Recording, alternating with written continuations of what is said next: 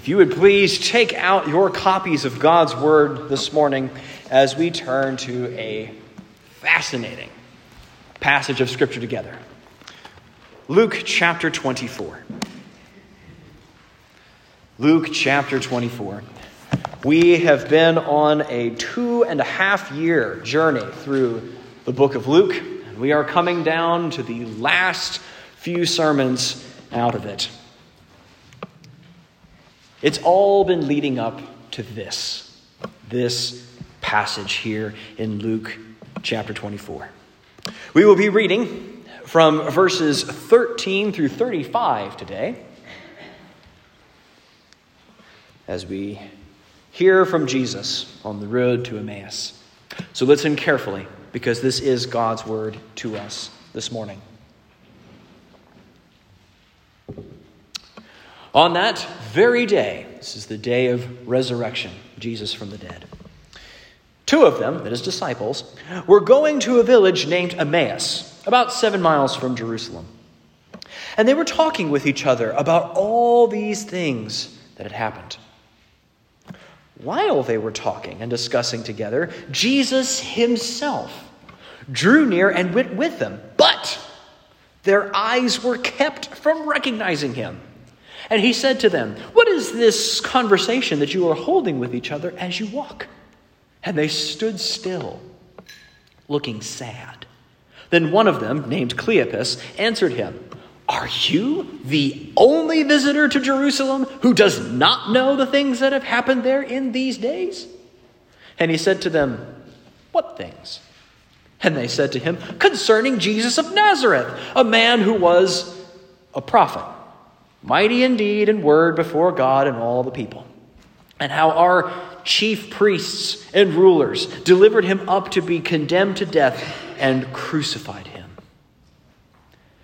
But we had hoped that he was the one to redeem Israel. Yes, and besides all of this, it is now the 3rd day since these things happened. Moreover, some women of our company amazed us. They were at the tomb early in the morning, and when they did not find his body, they came back, saying that they had even seen a vision of angels who had said that he was alive. Some of those who were with us went to the tomb and found it just as the women had said, but him they did not see."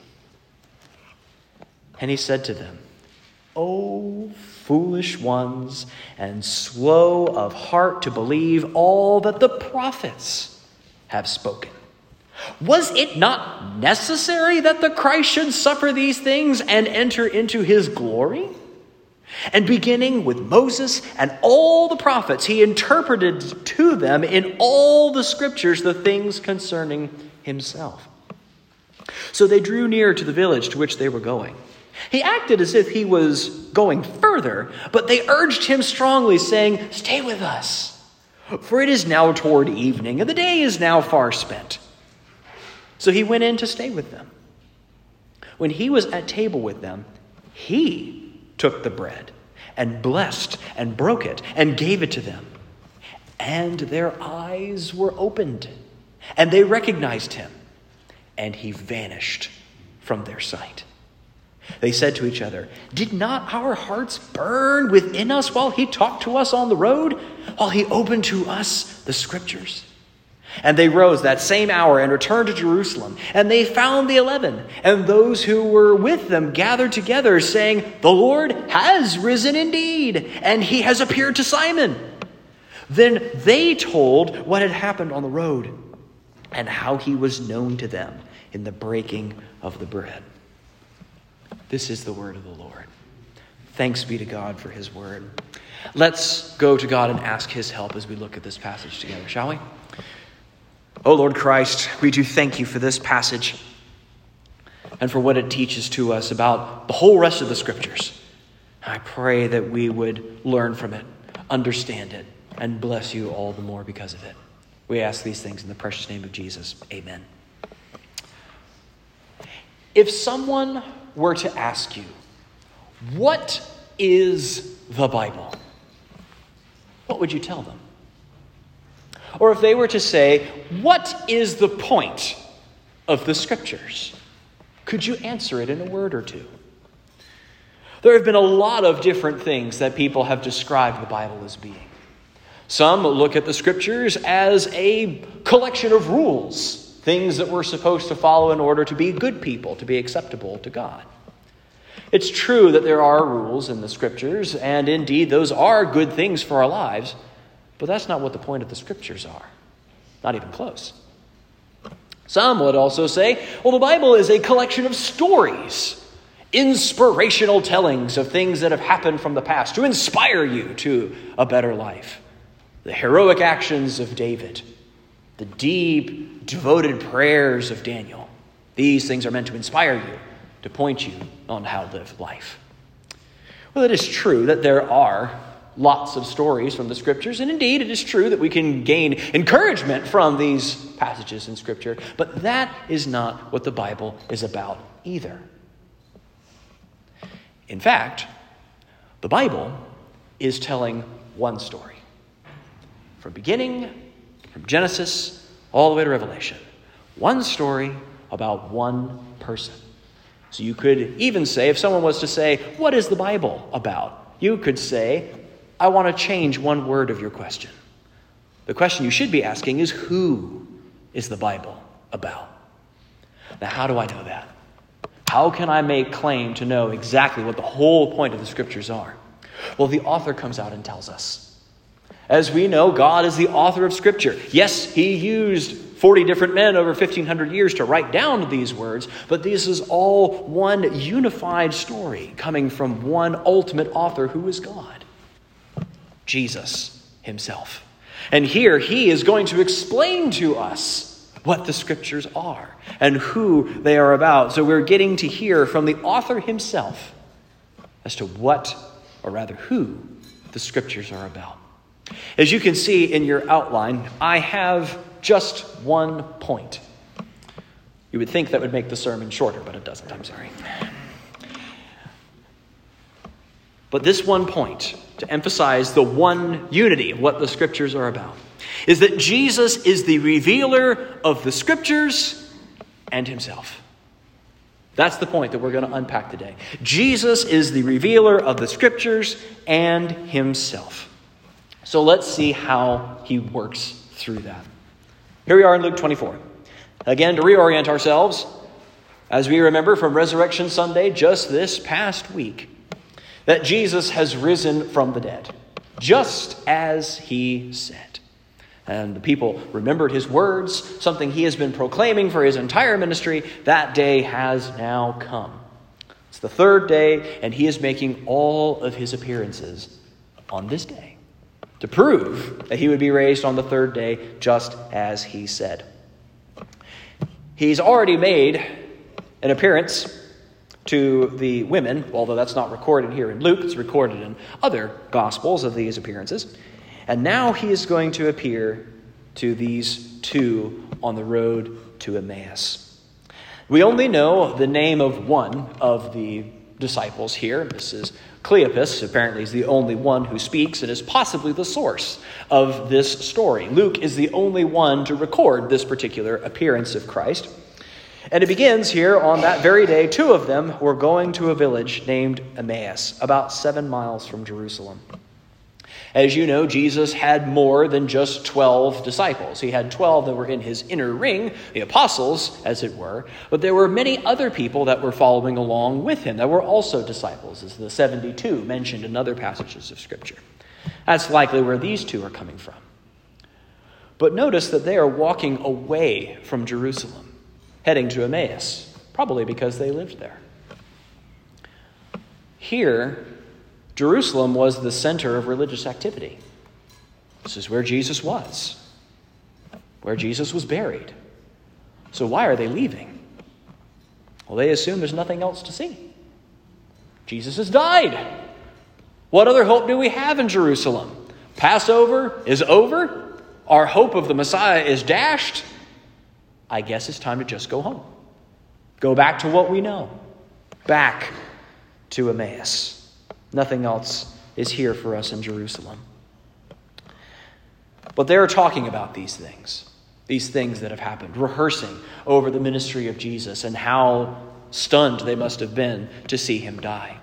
As you've heard me say before, there were about 10 or 12 other Messianic movements right about this same time with Jesus. And the usual MO would be a man would come, would rise up, claim some sort of Messianic authority, he would be killed, and the group would be disbanded. This happened about a dozen other times. And here these disciples are figuring, here we go again. Another Messiah lost. Getting rather used to that, really. Because all of Scripture has been waiting for somebody to come and put this thing right. When it was in the garden, we thought it was going to be Cain. Then we thought it was going to be Abel. Then Cain killed Abel and Cain was cursed, so it's not them. Then we thought maybe it would be Noah, the start of the new Adam. But then he gets drunk, acts in a lewd way, and ends up having to curse his own son. And on and on and on the disappointments have gone. Kings, prophets, priests, all of them have failed in some way. And they assume history's repeating itself yet again. So they're talking about all these things. And as they're talking and discussing together, Jesus comes up and draws near to them. But they can't recognize him. Why? Here, if you remember from your English composition days, what we see here is their eyes were kept from recognizing. This puts it in the passive, something that is happening to them. That's the difference between planting something and having been planted.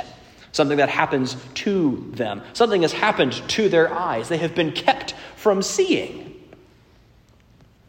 In Scripture, when we see this sort of a thing, we call it the divine passive. The Lord is the one who is holding back their eyes to keep them from seeing. At least for now. We'll come back to that in a minute. But for now, their eyes have been kept from recognizing Jesus. So he comes up to them and begins this conversation, asking them, what are they talking about? And then they stop and stand still looking sad. You could imagine why they would be sad. Here they thought that Israel was going to be redeemed. Israel was going to get to throw off the Romans and finally getting to extend from sea to shining sea as the prophets had foretold. But here they've been disappointed again.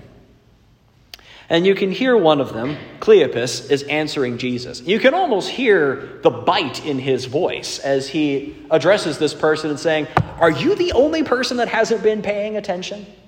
How can you not be aware that this is happening? It is trending everywhere, all over Jerusalem, that Jesus has died. This has been the biggest moment in all of history. How are you, of all people, not seeing it? The rest of us get to have a laugh at Cleopas' expense because we know this is the only one who knows what's happened in Jerusalem and has known the significance of it. But they don't see Jesus at this moment. And so Jesus draws them a little bit further.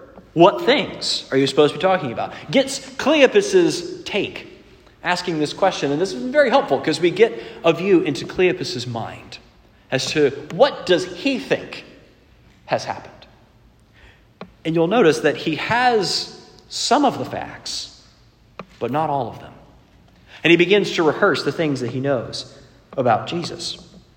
It says, concerning Jesus of Nazareth, a man who was a prophet, mighty in deed and word before God and all the people. He has the same perspective that pretty much everybody else does. Another one. A long line of prophets who is able to do miraculous things. Surely one of the greatest prophets, no doubt. He's done more miracles than Elijah could have ever dreamed of doing. But that's what they see him, as a prophet. Notice what they used to think of him, though. As we go on here and they rehearse how it's the chief priests and the rulers who have delivered him up to be condemned to death, placing the blame squarely on those that have delivered him up to death. It's not the Romans, it's his own people. And then 21, but we had hoped that he was the one to redeem Israel. So they had some sort of messianic expectations of him. But he's dead. A dead guy cannot help you throw off the government, especially when that government is the one that's killed you. Can't even get the chief priests and the scribes to cooperate. So what hope do we have that he's going to be the Messiah? He's dead. That's the big test. He failed it. He's just a prophet then. Shows you the importance of the resurrection, doesn't it? They don't see what's happened. And notice they are making the same mistake in not remembering Jesus' words either. I love it. As he continues in verse 21, yes, and besides all this, it is now the third day since all these things happened. You can almost say it's like, do you hear yourself, Cleopas? What has Jesus been telling you for years? That the Son of Man would be delivered over, crucified, buried, and raised on the third day. Just like Jonah. That's why we had Jonah, so that you would know this was 3 days. But they don't see it. And even the testimony, eyewitness testimony of the female disciples who have been with them just as long as they've been with Jesus. Everyone's been following along together. Even some of the male disciples have gone out. Some of our company, it mentions, as we remember from last week, Peter was the one mentioned out of Luke that goes and checks on the tomb. John, in his gospel, includes himself as well. That is Peter and John that go. So there's those who have gone to check it out. But then it says, but him they did not see. Won't believe it unless we see it. Come on, Cleopas, he's right there. Shows you that vision isn't everything. You can have Jesus himself standing in front of you. And unless he opens your eyes, you won't see him. That's what happens here. And then Jesus goes on to criticize them in verse 25. O foolish ones, and slow of heart to believe all that Now, if I was to stop there, what would you think he was going to say? Why don't you believe the disciples that just came back from the tomb? They just saw it was empty. Why didn't you believe the women? Why didn't you believe Peter and John? But he doesn't say that. He says, why didn't you believe all that the prophets have spoken? Jesus is saying, it's not just me that's been saying I've been raised for 3 days. It's not just the ladies that are telling you that I have risen. The whole of the revelation of the Old Testament has been pointing that this would happen.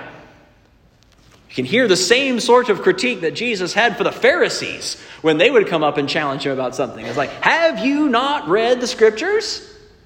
It's all here. And he goes on to explain. And he goes, and beginning with Moses and all the prophets, he interpreted to them in all the scriptures the things concerning himself. Now you would think, Luke, why didn't you tell us any more than that? Couldn't you let us in a little bit on what that sermon was about? Wouldn't you have liked to hear what Jesus was going to say there? Well, probably what's happening, as commentators have pointed out, is all those verses that we see expounded for us in the book of Acts was probably what Jesus was mentioning out of. Deuteronomy 18 and Psalm 110 and some other places like that.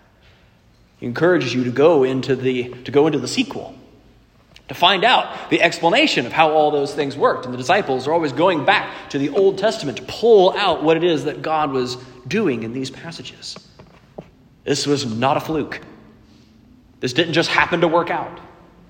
This was the plan from the beginning. As we see in Genesis 3. That's why we read that passage today. Jesus' heel was bruised. He did die on a cross. But the head of the serpent was crushed. That's the point. That's what we see in Genesis chapter 3. Interestingly enough, if you also go into Psalm 110, there is another picture of that. But it's a little hidden in its translation. Psalm 110, verse 6. I was listening to a fantastic podcast series that I would commend to you. It's called Bible Talk. Pointed this out to me. It's really just going through the scriptures. Sorry, podcast listeners, I didn't mean to pick you up there. Slammed them down in my Bible. Sorry, Dad. Psalm 110. Here in verse 6. Let me back up verse 5. The Lord is at your right hand.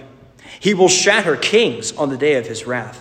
He will execute judgment among the nations, filling them with corpses. He will shatter chiefs over the wide earth. And you'll notice, if you're reading in the ESV, there's a little number next to that word chiefs. If you look down at the bottom, verse 4 says, or the head. Reference this serpent. This is the passage that Psalm 110 is referenced more often than almost any other psalm in Acts, pointing to Jesus. There it is. Genesis chapter 3. Be one that would crush the head of the snake. Here it is again. Psalm 110. We'll crush the head, referring to the serpent. Back again. Luke 24. All of this is pointing to Jesus. And as we'll see next week, Jesus includes the Psalms as well as the law and the prophets. Law of Moses being the first 5 books of the Old Testament, the prophets is the rest and the writings, Psalms and onward. All of it pointing to Jesus. So why does this matter?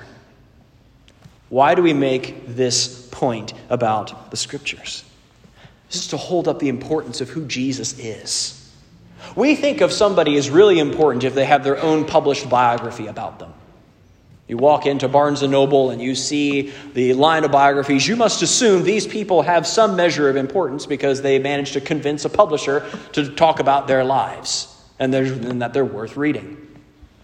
Imagine being the subject of the Bible. God has written about this person, about himself, about his son. That person's worth knowing about, don't you think? It's the point of the Scriptures. And as we've learned, it's not important enough to just have facts about Jesus. A few things here and there picked out about who Jesus is. You need to know the whole picture. And it's not just knowing stuff. It's having a relationship with him. Here these disciples knew the facts about Jesus, having Jesus tell about who he is, but him they did not see. Their eyes were held back. Until their eyes are open, they can't have that relationship. There is a difference between knowledge about something and belief in something. Knowing about George Washington versus being personal friends with him. A very different thing. That's what Jesus is pointing to. And again, to point out also the importance of the Old Testament. Too often we pass over the Old Testament as background reading, or as even one famous preacher said, to unhitch the Old Testament from our lives. That's not Jesus' understanding of the Old Testament. He clearly thinks this is rather important. This is the Scriptures. We can't just pass over them. Because the New Testament's always drawing back to the Old, showing how the foundation from the Old provides the understanding for the New. We got to work through that in Sunday school this morning. We looked through that. That's what this is about. That's why it's important for us to know the Scriptures, because they point to who Jesus is. So now we continue. Here, Jesus has been explaining the Scriptures and how they point to himself. And now we're going to see how Jesus reveals himself as he walks with them. Verse 28. So they drew near to the village to which they were going. He acted as if he were going further, but they urged him strongly, saying, "Stay with us, for it is toward evening, and the day is now far spent." It's important to point out here, as other commentators have, that when we think of evening, we're thinking like 5, 6 p.m., or the sun's pretty low in certain parts of the times of the year. It's going to be dark in like an hour or two. That's how we typically think of evening. For them, evening would have been just after noon, so maybe 2, 3 o'clock. So there's still plenty of time, plenty of daylight left. The reason why this is important is because they're about to make another 7-mile journey back to Jerusalem. It also points out their insistence to want to know more about Jesus. Trying to make an argument that there's no time to get to the next village. I mean, it's already 2 o'clock. Might as well turn in and have a meal with us. They desperately want to know more of what Jesus is saying. So he consents to come in and stay with them. Interesting, as one commentator pointed out, same wording that we see in Revelation chapter 3 of Jesus saying, if standing at the door and knocking, and I will come and sup with them. Same point there in Revelation 3. All Scripture pointing to Christ. And then in verse 30, he was at the table with them, and then he took the bread. Now that's odd. In our culture, that's not something that we might pass over quickly. But here, these guys were likely coming back to their own home, likely having Jesus in their own house. And it was the host's job to present the bread, not the guest. So the fact that Jesus reaches over and grabs the bread is a little bit of a breakage of social custom. So he takes the bread and blessed and broke it and gave it to them. Now, we're having communion today. And as much as I would love for this to be about the Lord's Supper, it's not. What this is referring to here, this is something, if it was pointing to the Lord's Supper and it was pointing to the last Passover, that point would have been lost on Cleopas and his companion. It was only the 12 that got to see that. Also, Jesus is using or Luke is using different words here for how he is approaching the bread. When it was in the Lord's Supper, Jesus gave thanks for the bread. Eucharistos, which is why sometimes it's referred to as the Eucharist of the Lord's Supper. But it's not. It's saying that he has blessed the bread. There's also no wine present, so it would only be half of the Lord's Supper. So it's not referring to that. But what it is referring to is this is the same sort of language that we see in Matthew 14:19 when Jesus blesses the bread to feed the 5,000. Call back to his miracles and the way that he has provided for his people, which itself is a reference back to Exodus with the giving of the bread from heaven. All of these connections going round and round. Then verse 31. And their eyes were opened, and they recognized him. Was it the breaking of bread? I doubt it. Just seeing Jesus wasn't enough. He would have looked the same. But here, only now do they see Jesus. And then just as soon as they recognize him, verse 31, and he vanished from their sight. Why? This is something that has really confused me as I look into the scriptures, is why does Jesus wait until now? They finally get to enjoy some vision, and then poof, he's gone. And I didn't know what to say about that. But the commentaries were really helpful. And they had pointed out that this shows Jesus is able to minister anywhere. As we'll see later on in this passage, when they come back to the disciples answer to him already, yes, Jesus has indeed already risen, because he just appeared to Simon. So here he popped away here in Emmaus and popped back up in Jerusalem to meet with Peter. Jesus is able to minister anywhere. He's not constrained by how fast and how far you can walk, as it used to be. Jesus is now able to minister anywhere. And that's the point here. Also shows you, once you have faith in Christ, vision's not necessary. In John, I think it's John 20, when Jesus appears to Thomas, and Thomas finally believes because he has seen Jesus now. And Jesus says, "Blessed are those who believe without seeing." That's his point. Vision isn't necessary. Physical conversation back and forth isn't necessary. It's Christ's work in your heart. Now, how does Christ work through the heart? What has he just been unfolding for the last several miles? The scriptures. Faith comes by hearing, and hearing by what? The word of God. It's always been the pattern. Jesus doesn't walk up to them and give them a headbutt and a data download. He unfolds to them the scriptures. What they should have been reading to see the prophets. That's how he works today. He works through us unfolding what the scriptures say to the people. And then Christ is the one who opens their eyes. As we see in Jonah, salvation is of the Lord. He is the one that makes someone see. And here we can see what sort of effect does having your eyes opened. Well, look here. He's vanished from their sight. Then they said to each other, "Did not our hearts burn within us while he talked to us on the road, while he opened to us the scriptures?" Something's happening here. And then verse 33, "And they rose that same hour and returned to Jerusalem." They leave home again. They go back to Jerusalem. Why? There's something to do in Jerusalem now. There's no going back to the way things were. Jesus is alive. We've got things to do. Yes, we'll go back to Jerusalem. Aren't they killing you over there? Yes, they are. But we've got a mission from God now. Jesus is risen. He is risen indeed.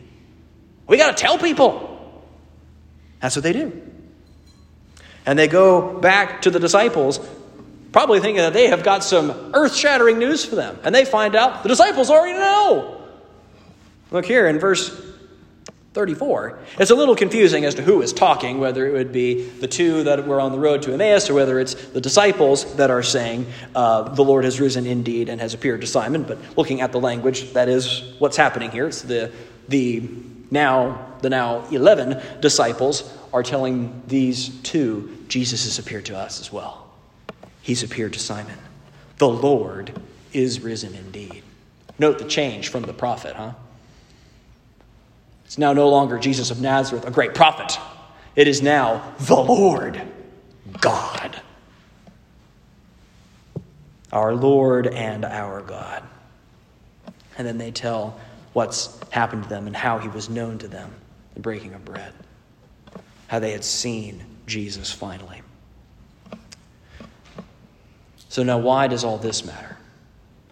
Why is it important that Luke would tell us that Jesus is the point of all the scriptures and then makes this point about restricting and then unrestricting their vision?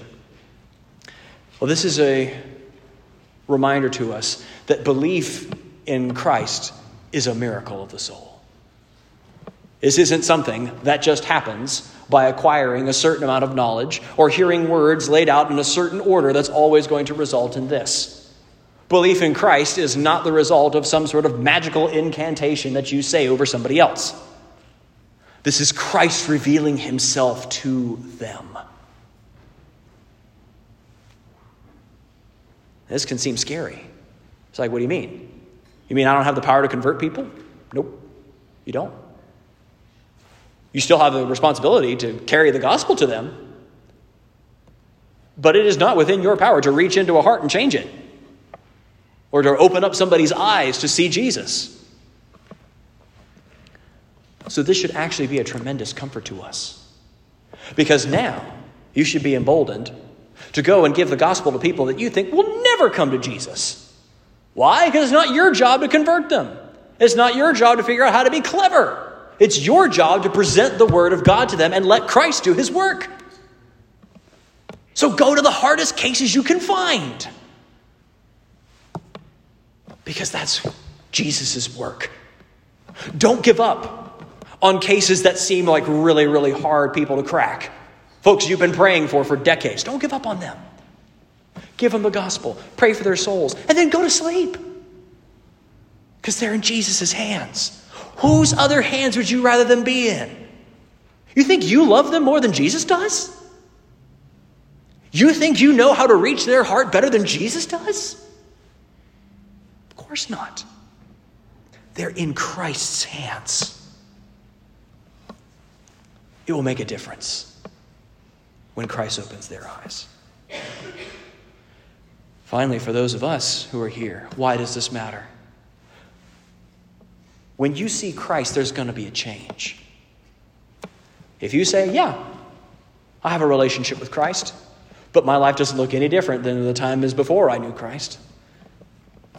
You still walking to Emmaus? Still walking away from what God has told you to do?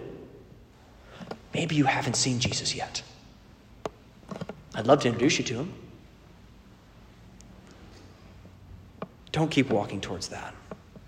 Belief is going to make a difference for you. So what's our takeaway from this whole passage? Remember nothing else. Remember this. Jesus is the point of the Bible, and therefore the universe. So commit your life to him. See him. You say, how do I get to see him? I thought this was up to Jesus. Jesus has said that he won't cast anybody who comes to him. So if you say, I need to come to him, congratulations, your eyes are opening. Jesus is working on you. So come and he will in no wise cast you out. One more thing to point out. When it says here that their eyes were opened, it's the same words that we saw in Genesis chapter 3. When Adam and Eve took a bite of the apple, their eyes were opened. But it was opened to a world of sin. It was opened to death. It was opened to no hope at all. But now, when the disciples' eyes are opened, taking of bread rather than fruit, the word, the bread of life, their eyes are opened to hope. Their eyes are opened to salvation. Our eyes can see sin really clearly. But Jesus offers you a vision of himself. Come, take of it, enjoy it, and then return to Jerusalem. Go to what Jesus has called you to do. Let's pray. Oh, Jesus, we thank you for this passage, this marvelous unfolding of your truth. And I ask that you would help us to see it rightly, dedicate ourselves not to an idea, not to a list of propositions, but to a person, Jesus Christ. Oh, may this be the call of our hearts today. It's in Jesus' name I ask these things. Amen.